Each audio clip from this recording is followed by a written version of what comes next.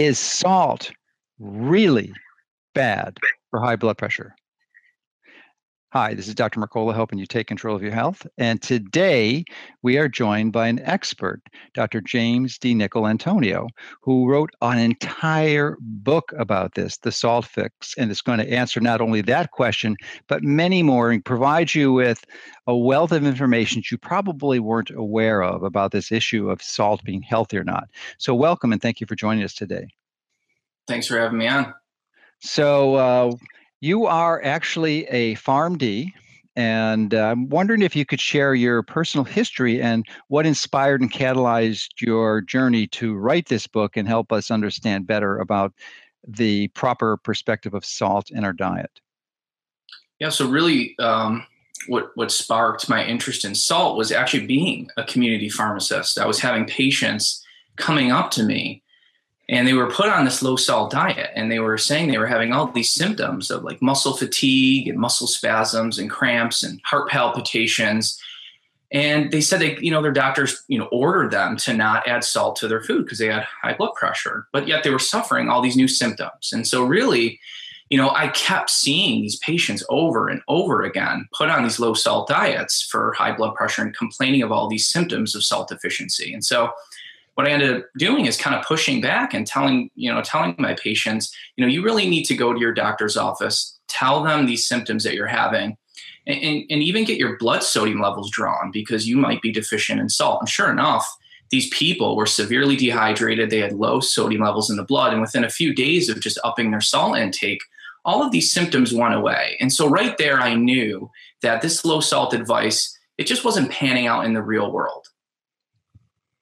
Excellent. And were you challenged by some of the other practitioners that where you seem to appear to be going against their recommendations? I mean, it seems like that might be a particularly troublesome scenario for many clinicians.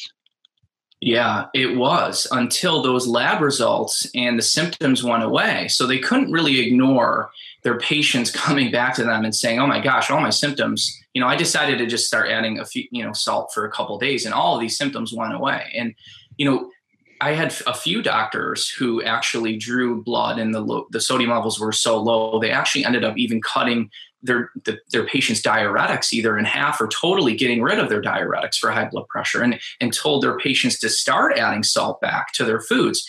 And so it took kind of being smacked in the face for those doctors to kind of say, you know what, this maybe low salt device isn't working for you.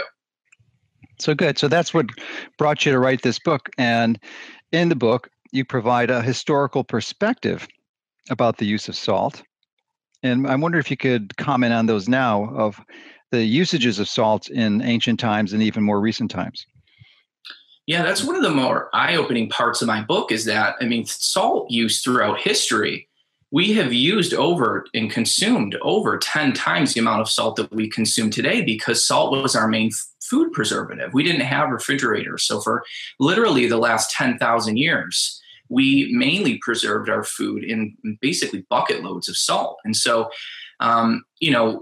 basically in China, this is where it really began back 8 to 10,000 years ago. They would drill into the ground for the salt brine and they would use that salt to preserve real foods. And we even know that, the Japanese and South Korea, they lived the longest and yet they consume the highest amounts of salt.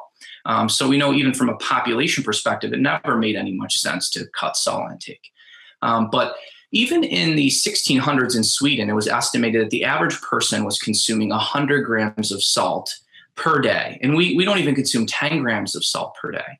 And so, from when you look at it from that perspective, and we didn't have all the chronic disease that we have today, and yet we consumed up to 10 times the amount of salt that we do nowadays, it really doesn't make much sense that salt is contributing to this, new rampant increase in hypertension that began really in the early 1900s. And if anything, the parallel with the rise in hypertension and obesity and diabetes beginning in the early 1900s actually parallels a reduction in salt intake because you had the refrigerator actually becoming very prevalent in the 1930s and 40s. And so salt intake has actually gone down while all these chronic diseases have gone up.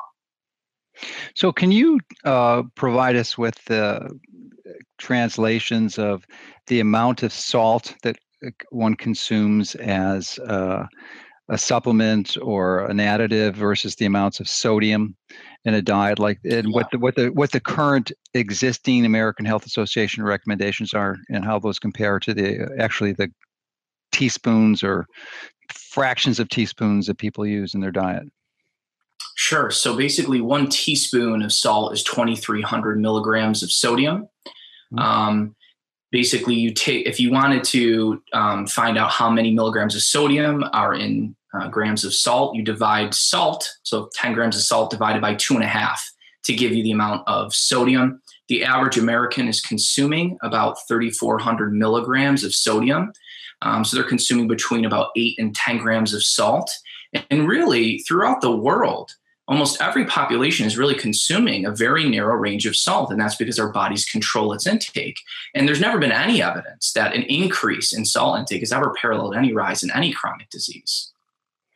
So, and maybe you can address the question that we initially opened up with, was the association of salt and high blood pressure, which I believe was primarily popularized from one major study, the DASH study, that lowered salt intake and got dramatic improvements. But not only did they lower salt, but they lowered processed foods and sugar intake. So perhaps you can talk about the way the association between salt intake and high blood pressure was established.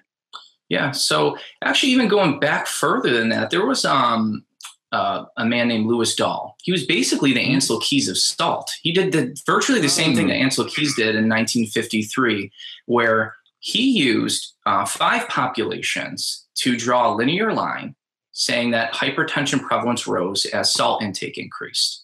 And so we know Ansel Keys did 6 countries back in 1953 and showed this right curvy linear association with fat intake and death due to coronary heart disease. So really, I don't know what was in the water in the 1950s, but these doctors seem to just pick 5 or 6 populations that fit their hypothesis, plot it out, and show their association, basically a finding they wanted to find. But InterSalt is one of the main studies published in 1988, where there was 52 populations, and 4 of these populations that were included were basically these primitive cultures, right? And so they consumed virtually no salt, like the Yanomamo Indians and a few other type of unacculturated civilizations. And really, when you removed those 4 tribal populations, you looked at just the 48 civilized countries, there was actually a reduction in blood pressure as salt intake increased. But that didn't get highlighted. What actually got highlighted was the reduction in blood pressure as salt intake was lower, but only if you included those 4 primitive cultures that also ate a ton of potassium, a ton of magnesium. They exercise more than us. They're lean. They don't drink alcohol, and they don't consume sugar. But when you remove those cultures, we actually found the opposite. So the more salt we consume in InterSalt, actually there was a reduction in blood pressure. And then back to the DASH sodium study you had mentioned, it's true that blood pressure did go down when you cut your salt intake. The problem is that the total cholesterol to HDL ratio, which is a much better predictor of heart disease than even LDL, was worsened on the low salt diet. And triglycerides increased as well, because when you cut this essential mineral, you actually become insulin resistant, because that's one of the body's ways of preserving salt is by upping insulin levels, because insulin helps the kidneys retain more salt. And so they were looking at these minuscule reductions in blood pressure with lowering salt, and actually not looking at all the harms and not publishing and really highlighting those harms. Yes, it's not surprising. In fact, it's almost predictable that they would do this. Clearly, the best endpoint would be some type of cardiovascular mortality, but in fact, they measured the midpoints, which was a lowering of blood pressure, and not looking at the whole picture. The other component, though, is that there is a pernicious villain here, and it is white, and it looks like salt, but it's not salt at all. It's the other one. It's sugar, which is the real evil thing that needs to be limited or avoided, at least processed sugar. So perhaps you can touch on that.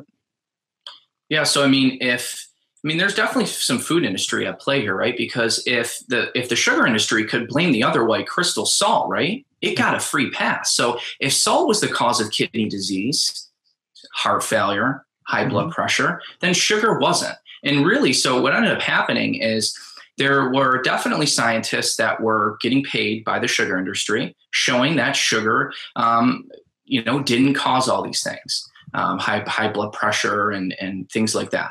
But really, when you look at the data and you look at basically studies that didn't have any conflicts to the food industry. So there was one systematic reviews published a few years ago, and it literally showed the opposite results. So the studies that didn't have any conflicts, basically over 80% of them showed that sugar is associated with obesity and gaining weight. And of course, the 80% of the studies that had conflicts of interest to the sugar industry showed the exact opposite, which literally goes to show you that absolutely conflicts to the sugar industry and the food industry can affect scientific results.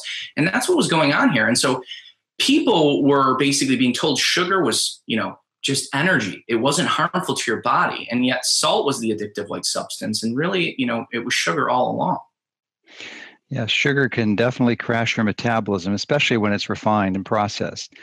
So one of the ways that I believe, and we actually wrote a book on it called Fat for Fuel, that people can help improve their insulin resistance, which seems to be at the metabolic core of most disease, is to go on a low-carb, high-quality fat diet, sometimes called ketosis. Or targeted cyclical ketosis. But in the process, one of the side effects of that is something called the keto flu. And interestingly, you discuss this in your book.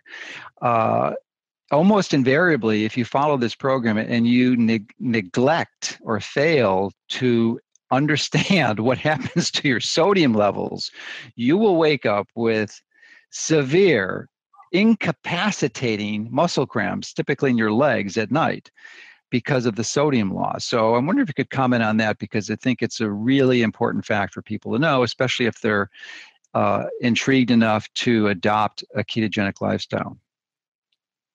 Yeah, I'm really glad you brought up that point, because it is a really important topic, and there's so many people out there trying to go on ketogenic diets or trying to lower their carbohydrate intake. And literally the one barrier stopping them from doing that is the dramatic amount of salt loss that occurs when you try and cut those carbohydrates. So what ends up happening is when you are consuming 400 grams of carbohydrates every day, and then you decide to cut your carbohydrate intake to less than 100 or less than 50 grams of carbohydrates, your insulin levels dramatically go down, glucagon goes up, and then you start producing these negatively charged ketone bodies, all three of which deplete the body of salt. So these negatively charged ketone bodies are pulling positively charged sodium ions out in the urine, at least for the first week of when you cut your carbohydrate intake. And so most people are losing an additional 1 to 2 grams of sodium per day when they cut their carbohydrate intake for, about 2 weeks. But the other issue is that the loss of exogenous glucose is now reducing your absorption of sodium. So glucose helps us absorb sodium. So when you are no longer consuming high amounts of glucose, you are also not absorbing as much sodium. So there's a few things happening when we cut our carbohydrate intake, why people get these, like you said, these debilitating cramps, especially in the legs. And what's really interesting is that your salt status directly controls your magnesium and your calcium levels in your body. Because if you do not get enough salt, the body starts pulling sodium from the bone, but it strips it of magnesium and calcium as well to maintain normal sodium levels. And so numerous metabolic studies have shown that when you go on a low salt diet, in order to maintain normal sodium levels in the blood, the body's pulling sodium from elsewhere, but also stripping magnesium and calcium. So one of the worst things people can do for their bone health is to go on these low sodium diets, because your bones are going to be stripped of magnesium and calcium at the same time. That's a really, really important point. And probably for reasons that you may not appreciate at this point, but I'm going to expand on, because I'm sure you understand that magnesium is probably one of the most important mineral deficiencies that we have as humans. I mean, in general, by sensitive assays, we're finding that 80% of people are deficient in magnesium. So if you're going on a low salt diet, it's going to make it even worse. But magnesium is especially important because there's some really strong supporting evidence that it may mitigate some of the negative impacts that EMFs have on us through the voltage-gated calcium channels, and them being a calcium channel blocker in appropriate contents. So this is a radically important concept to understand. When you go on a low-salt diet, you are lowering your magnesium and calcium levels. But most of us, calcium is not an issue. It's the magnesium that's going to get us into trouble. So big issue. Yeah, it's a huge issue. And the body's smart. When it doesn't get enough sodium, what ends up happening is the body will protect itself by decreasing the amount of sodium lost in sweat. But what ends up happening is it increases the amount of magnesium and calcium lost in sweat. So you are going to literally sweat out more magnesium and calcium if you're following a low salt diet. And then there's a third hit to magnesium when you cut your salt intake. And so aldosterone is a sodium retaining hormone, but most people don't know that aldosterone also reduces magnesium. It kicks magnesium out in the urine. And so low sodium diets are elevating aldosterone levels and reducing magnesium in the body by increasing its urinary excretion. Wow. So when you refer to low sodium diet, can you be more specific? This is the American Heart Association recommendation, the conventional medical models, and give us some specific numbers. Sure. So basically, every guideline, when I refer to a low sodium diet, that is basically 1 teaspoon of salt or 2,300 milligrams of sodium or less. The American Heart Association actually goes even further. And I challenged one of their recommendations by, I published a paper in the American Journal of Hypertension, kind of saying the problems with their advice of extremely low salt intake. So we're talking about less than 1,500 milligrams, which is basically less than 2/3 of a teaspoon of salt. And, one of the ways you can easily challenge these recommendations is that 90% of Americans are consuming caffeine in some form or another. And if we consume just 4 cups of coffee, coffee is much more than just a diuretic, is a natriuretic. We lose a tremendous amount of salt in the urine when we consume caffeine. And so just 4 cups of coffee can cause us to lose over a full teaspoon of salt in the urine in just 4 hours. And yet we're being told by all these guidelines to consume less than that. So it makes no sense. And exercise is a huge salt waster as well, as you know. When we sweat, the average amount of salt that we lose per hour of exercise is actually 1/2 teaspoon of salt per hour. And so we're supposed to be exercising to be healthy. We're supposed to be going out in the sun and getting vitamin D and sweating. And we're supposed to be eating real foods, and salt helps us eat real foods. So really, this low salt advice is going against the 2 things that people need to be doing to improve their health. That's eating healthy foods and exercising more. And salt allows us to do both. Yes, indeed. So let's get into some practical recommendations. I initially was using a very precise nutrient tracker analysis program called Chronometer, and accurately weighed and measured my foods and entered it into this nutrient tracker, and could tell within literally a few milligrams how much sodium I was getting for the most part. And when I was eating real food, virtually no processed foods, except for maybe some canned sardines, my sodium levels were like in the dirt. They were less than a gram. This is assuming I was not applying any added salt. So considering that, I definitely qualified for the American Heart Association's qualifications for low salt diet. But we talked about earlier about the dangers of doing that and getting leg cramps. So I'm wondering if you can comment on how much would be healthy and the general advice to give with respect to how much salt should you use. I mean, do you I think it's between 8 and 10 grams is what your recommendation was, but I mean, what does that translate out to with respect to seasoning your food and the process to go about doing it, and also addressing any concerns about oversalting? Okay, great questions. I think what you said right at first is probably the most important thing. When you start eating a real food diet, your sodium levels now, your sodium intake is going to dramatically go down. And so the reason is we're not consuming the whole animal anymore. We used to get a ton of salt from blood, interstitial fluid, lymphatic fluid, skin, bone marrow. And now we're not getting that. And so we're just getting, let's say, a dry piece of muscle meat that doesn't have any, salty blood around it. And so, well, unless you're eating processed foods, which is a whole other issue, because then they're going to salt it like crazy. And that's that's the follow-up question, because, is that salt better than nothing, or is it deleterious because it's a processed salt?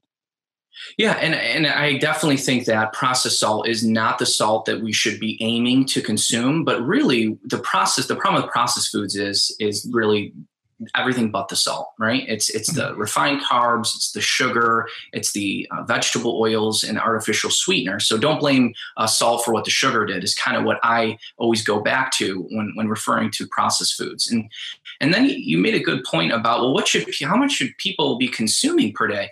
And we all have different physiologies. And luckily we have this built-in safety mechanism. We have the salt thermostat that controls how much salt we should be eating. And basically, it's kind of listening to your own salt cravings, because some people exercise more and lose a lot of salt and drink caffeine, and some people cut carbs more than others. So everybody's different. And luckily, if we actually don't follow these guidelines and listen to our own bodies, in general, that will drive us to consume the optimal amount of salt. And like you said, that kind of sits around 8 to 10 grams of salt, or about 3,000 to 4,000 milligrams of sodium per day. Okay, so the general advice is to salt your food to taste? Correct. And then you had a third question, and that was, can we get too much salt? Mm-hmm. And as we briefly discussed, for the last 10,000 years, we've consumed at least 2 to 3 times, but up to 10 times the amount of salt versus what we consume today. And we didn't have the chronic diseases that we had today. And the reason is because the kidneys can flush out any salt they don't need. If you have healthy kidneys, you're a normal person, you can consume at least 86 grams of salt. Certain studies have shown it just gets flushed right out in the urine. The problem is not getting enough. We can't manufacture an essential mineral.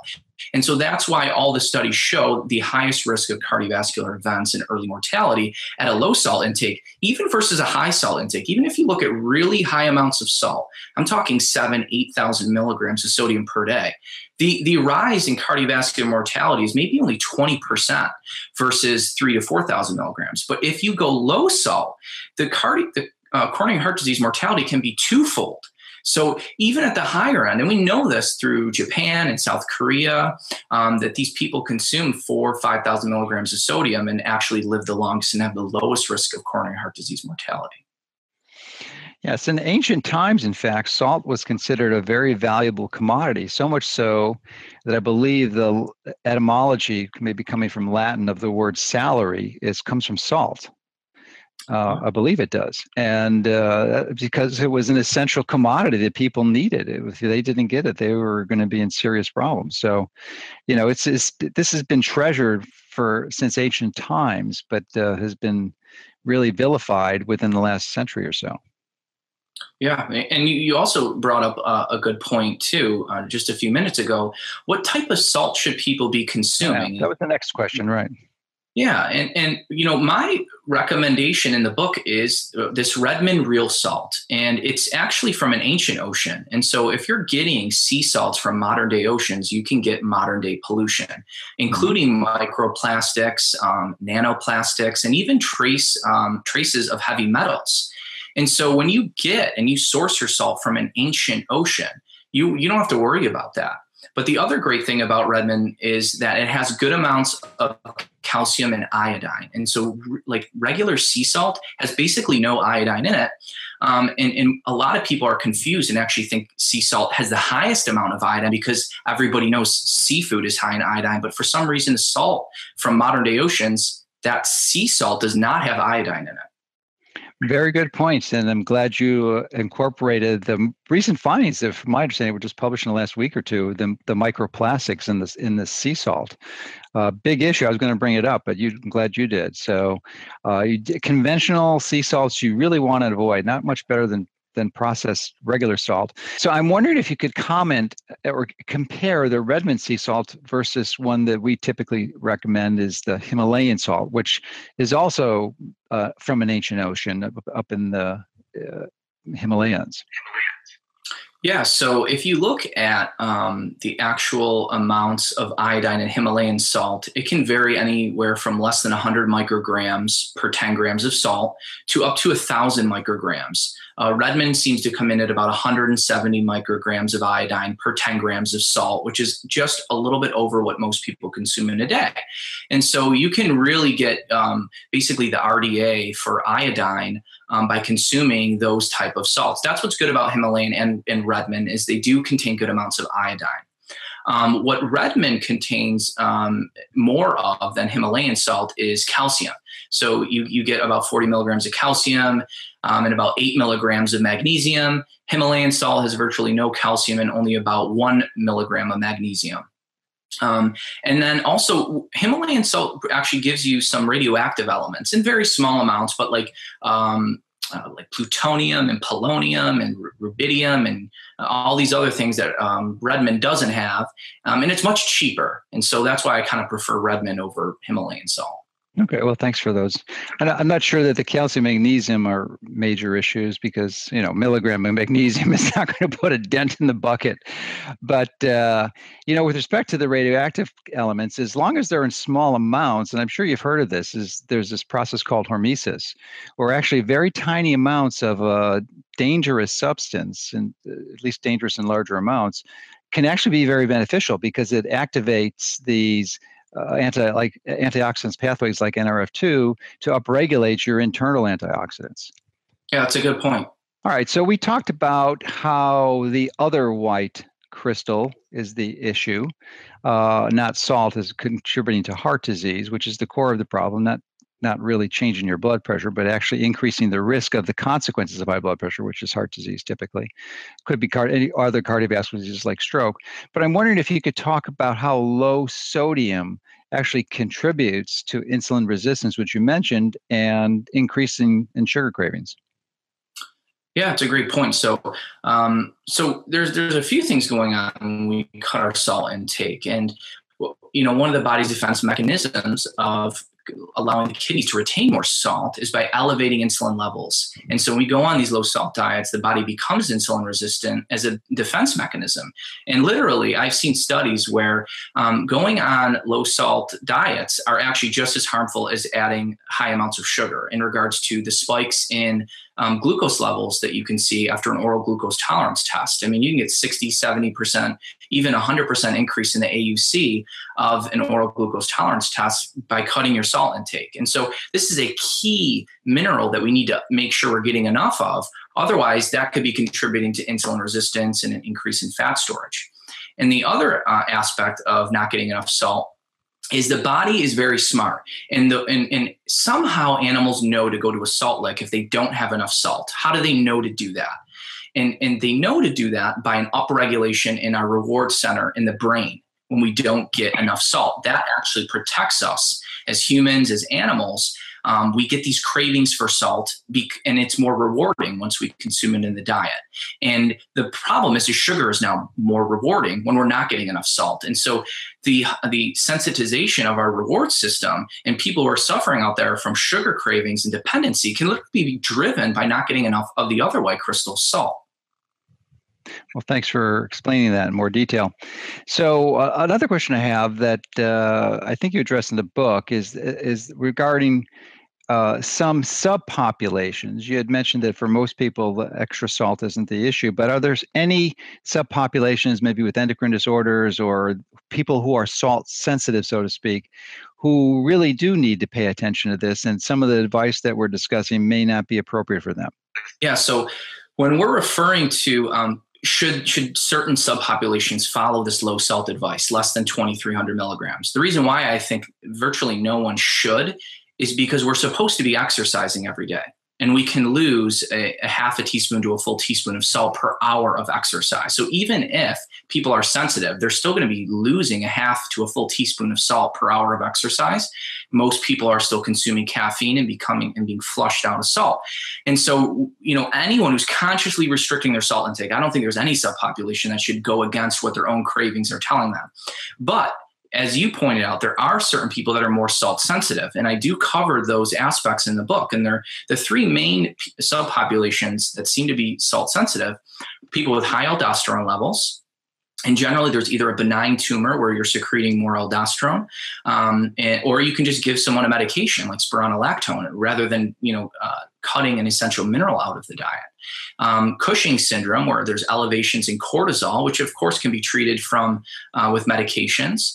And then there's a very rare disease called Liddle syndrome. It's about 1 in a million people where they retain too much salt. But we can give those patients a medication called amiloride. And don't take away that white substance. It's allowing people to eat healthy, bitter foods. And really, that's why I really believe very few people should be consciously restricting their salt intake.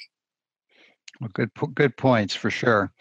So, and I think I want to mention another issue that I think you typically don't address in most of the audiences that you're discussing this with, but those who are passionate about health will frequently, like myself, use far infrared saunas as a form of detox on a regular basis. And with personal experience, I typically crank up to mine between 150 and 170, and I'm in there for a half hour. And I've been doing long distance endurance running for over 40 years, and I know how much I sweat during that, even in a hot temperature versus the sauna.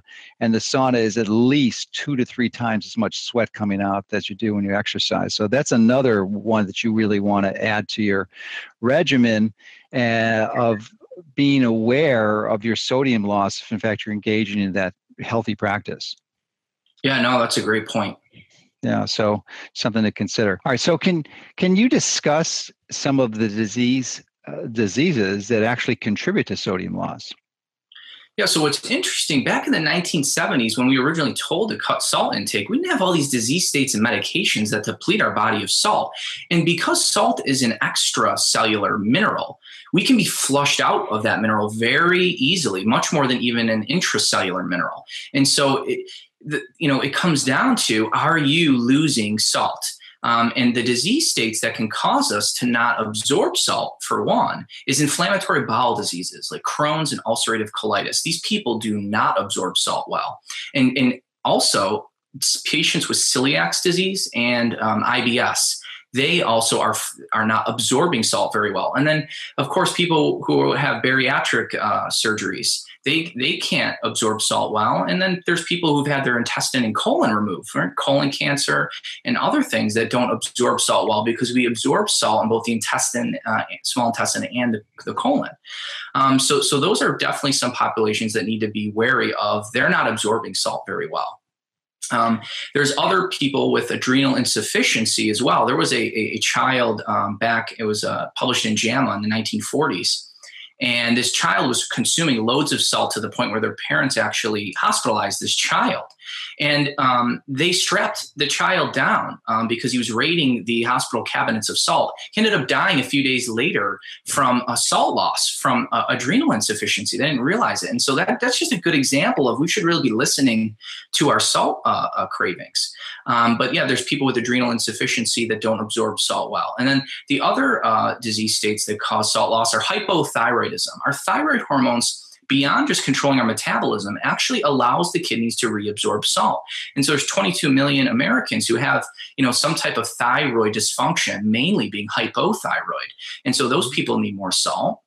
There's 20 million Americans with undiagnosed sleep apnea who are losing twice the amount of salt at night. And that's why they're up at night peeing all the time. And there's other disease states as well that affect the kidneys, like polycystic kidney disease and glomerulonephritis and interstitial damage to the tubules that causes salt loss. So all these other disease states that people need to be on the lookout for. Now, how does sleep apnea induce sodium loss? Is it through exhalation, or they lose it? Basically similar to sweating, where they're losing it and they're volatilizing it through their mouth? What ends up happening is the lack of breathing increases and causes blood to go into the thorax, and it increases central blood pressure. And so it tricks the body into thinking it's overloaded in salt. And so the mechanism that the body does to fight that is to lose about 3,000 milligrams of sodium at night in undiagnosed sleep apnea. So it has to do with not breathing at night and this increase in central blood pressure that occurs because of it. Interesting. I would have never guessed that was the mechanisms. Thank you for explaining that. And I also wanted to make a comment on the bariatric surgery, which I didn't realize was associated with sodium loss. But I wanted to comment that it is, in fact, indeed, a very highly effective way to combat morbid obesity. That doesn't mean I recommend it, but it works. And it works in a way similar that fasting does, which doesn't cost any money. Essentially it's free and gets the same results, except it's better because when you're fasting, many people may not realize this, but the body upregulates this process called autophagy, which is eating yourself at a cellular level. And the people who lose weight fasting as opposed to very low calorie diets actually don't get that massive skin folds that have to be surgically excised after they lose their 100, 200, 300 pounds, because the body takes care of it and just eats it. So, and then you don't have to worry about the sodium loss either. So other thing. So bariatric surgery, if you know anyone who's considering it, please have them reconsider fasting. And my favorite resource for that is another guest I interviewed is Dr. Jason Fung, F-U-N-G, who wrote the book, The Complete Guide to Fasting, which is just one of the most powerful metabolic interventions I know. So I'm sorry to go off on a tangent, but thought it was an important one, not really related to the weight loss, other than if you do fast, you're going to make sure you have to get enough salt, because you do not want to wake up with debilitating leg cramps at night. No, yeah, really, that's a good point. But going back to the inputting that, and let's take this extreme, someone who's fasting, where the only food you have is water. I'm talking about a water fast, not a dry fast, a water fast. So in that case, how do you recommend doing that? Because I actually had read your book, and then after that had started a 4-day water fast, and I knew that it was really important to get my sodium in. So, but if you're not eating food, it doesn't taste very good in the water. So what I wound up doing is just pour it in my palm and just licking my palm as a way to increase my salt. And I'm wondering if there's an easier way to do that. Yeah, no, you can do it that way. That's certainly not a bad way. And I agree with you. When you try to add salt to liquid, like water, it can sometimes taste. It's not good. Yeah. Not a good thing. Do not do that. It's not. But what I do is I take, let's say I'm going to work out for an hour before exercise. I always dose myself with salt. Tremendous benefits when you do that. Wait, stop there. Stop there. Expand on that. Just don't fly by that one. Yeah. No, I call salt the sixth factor in fitness. And Ansel Keys actually discovered some of the benefits of salt in exercise. We all don't necessarily like some of his publications in the past. He had a great one in the 1940s, and he literally showed that when you exercise or you work out in the heat, there is a 10-fold increase in heat stroke. If you would follow a low salt diet, so less than a teaspoon of salt, versus following a normal or high salt diet. And so the benefits of salt are everyone's trying to look for a way to increase blood circulation, and nothing's going to beat salt. So when you dose yourself with salt, what I do is I do about a half a teaspoon of Redmond real salt. I use about just enough lemon juice to cover the salt. And then I'll use about just 2 ounces of water and it tastes like a lemon shot when you do it that way. And you can even create like a keto aid where you fill up the salt with lemon juice and lime juice and water. And you're creating like this lemon lime Gatorade without the sugar. And that's how some people get their dose of salt before they exercise. And the benefits, you're acutely increasing blood volume. You're increasing your blood circulation. You're reducing the heart rate, which is important in order to run longer, faster, harder. And also, salt is it's a vasodilator. It's one of our best vasodilators. And so that allows heat to escape the body. And literally, Keys showed in the 1940s that more salt actually decreased core body temperature because of this dissipation of heat and the vasodilation that occurs. And so and what's interesting is overtraining syndrome is literally salt deficiency in the tissues. When you're constantly exercising, sweating, your muscles are just losing salt, and that's why you get the muscle spasms and twitches. And if you just add salt back to the diet, you can completely eliminate overtraining syndrome.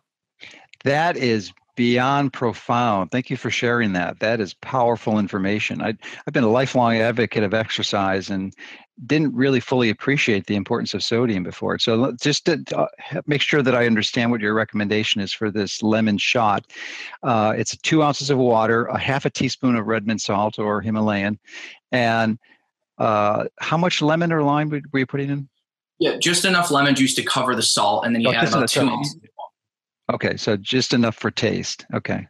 Yep. Well, that makes perfect sense. Now, I'm assuming this recommendation is for aerobic exercise where you're sweating. Would it be similar for strength training where you're not sweating as much? Yeah, similar for strength training, and there's several reasons why. But the acute load of salt is going to up blood volume and also increase blood circulation. So the muscle pump and the improvement in blood flow to muscles, which is so important for heavy weightlifters, and it also completely eliminates that headache that a lot of weightlifters get. And so because of the increase in blood circulation. So yeah, so that's a great point. That dosing is for both not just aerobic exercise where you're losing a lot of it in sweat, but also to improve muscle pump function and reducing that weightlifting headache. And what about timing? Do you do this like right before, a half hour before, an hour? What's the best recommendation for that?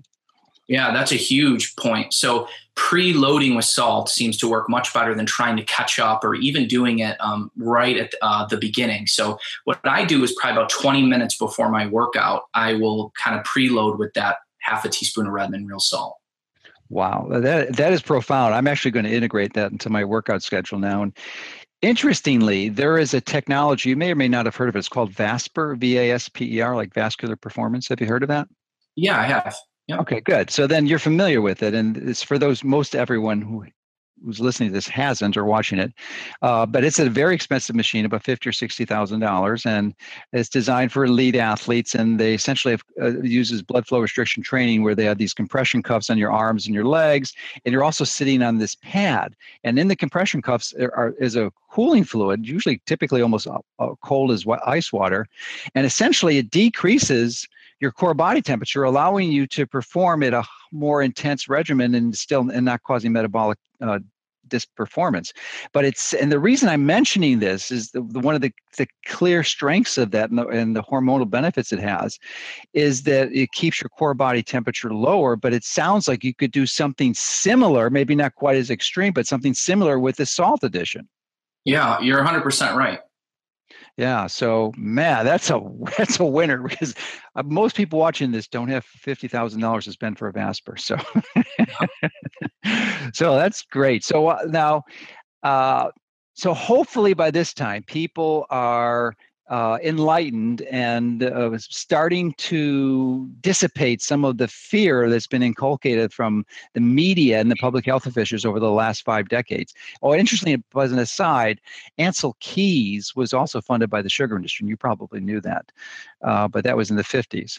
So I'd like to go now. So if your fear of salt is starting to diminish, I want to focus on the positive, which is highlighting some of the benefits or the utility that sodium and chloride has in the body. So maybe you can enlighten us in that area. Yeah, so most people kind of understand inherently what sodium does, right? It gives us a blood pressure, which we need. It increases blood circulation. What some of the functions, though, of salt that a lot of people don't know is that sodium actually allows and helps us absorb vitamin C. It's extremely important. And it actually drives vitamin C into the brain and the bone. And so this is why low sodium diets and low sodium in the blood is associated with brittle bones, falls, fractures. So if you want good vitamin C in the bone, which is important for collagen and bone strength, you need to have adequate amounts of sodium to bring in vitamin C. There's that transporter where they are required for each other to come into the brain and the bone. But a lot of people don't realize the benefits of the other essential mineral in salt, which is chloride. So chloride literally makes up hydrochloric acid. That's how we break down our food, absorb nutrients, and fight off bacterial infections. And literally low salt diets have been shown to increase the pH in the stomach. And so you're not, there's a lot of people suffering with GERD and acid reflux, potentially because they're not even consuming enough salt to have the hydrochloric acid in the first place to break down the foods, and which is why it's coming up into the esophagus. Yes, indeed. So all again, highlighting the importance of making sure you're getting enough salt. The longer I study medicine, the more I'm impressed with how simple things are. And this salt is one classic example. I mean, you just need to salt your food. It couldn't be much more simple than that, is to salt your food liberally until you feel satiated. It's almost as simple as the other one, which is, I can't thank you enough for that recommendation on exercise and preloading with the salt. I'm definitely going to use that. And it amazes me. Another perhaps even superior aid to improving athletic performance, and just making sure you're sleeping enough and getting high quality sleep. How much more simple does it get than sleep?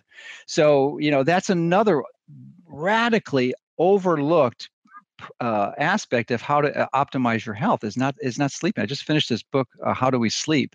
That was it's just amazing what the lack of sleep does. But it's these simple strategies like sleep and salt can have profound benefits on your health. And I really deeply appreciate your taking the time to put together this book that really crashes some of the myths that so many of us are under with respect to understanding the importance of not avoiding salt. Appreciate that. Thank you. Yeah, so you've done a good job. And the name of your book again is The Salt Fix, right? Yeah, The Salt Fix. Yeah. Simple title. It's on pretty much can be obtained anywhere. Any other resources you have or follow-up recommendations? Yeah, so people can get the book at thesaltfix.com or on Amazon, and it's in Barnes & Noble nationwide. Perfect. All right. You got any big plans coming up after this book, or any new topics you're going to tackle? Nothing as of right now, but don't count me out yet. All right. Well, you still got a lot of time to stay in the game and enlighten us in other areas. So we appreciate you taking the time to do this. It really is an important topic and piece of information that you're providing to help us take control of our health.